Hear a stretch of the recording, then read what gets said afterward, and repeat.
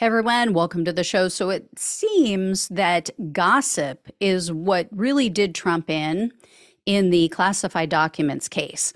We all knew the IT manager, the man named Yusil Taveras. He finally came clean. He started cooperating with the special counsel after switching attorneys.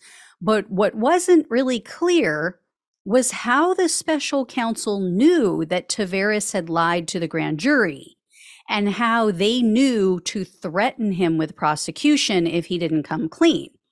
Well, a New York Times article that was published over the weekend lays out exactly what went down.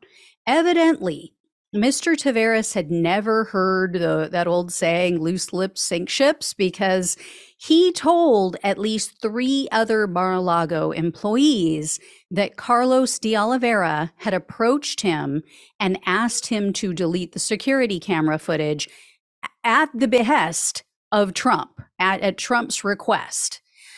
He told one colleague immediately after it happened.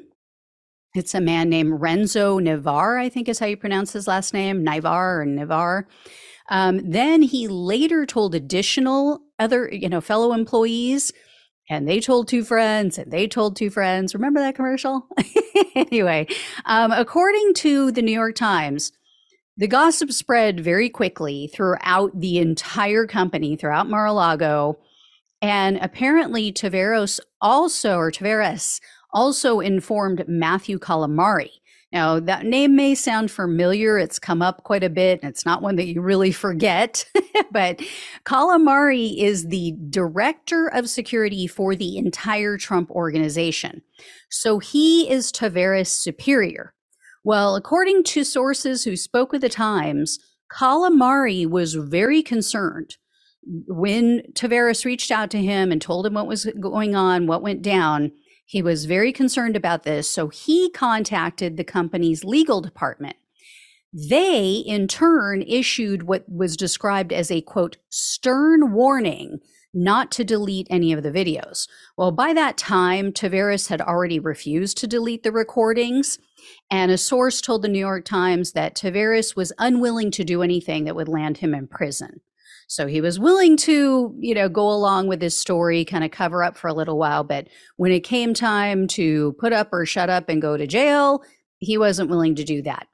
And when an employee, you guys will recall, drained the pool at Mar-a-Lago and it flooded the room where the servers were located, Calamari freaked out, apparently, and he ordered that the servers be relocated to another area of Mar-a-Lago.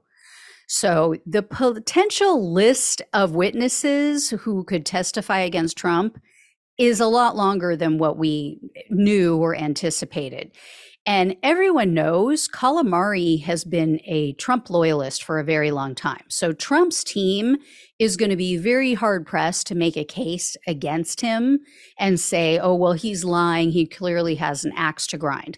The guy has been by Trump's side for decades, covering for him.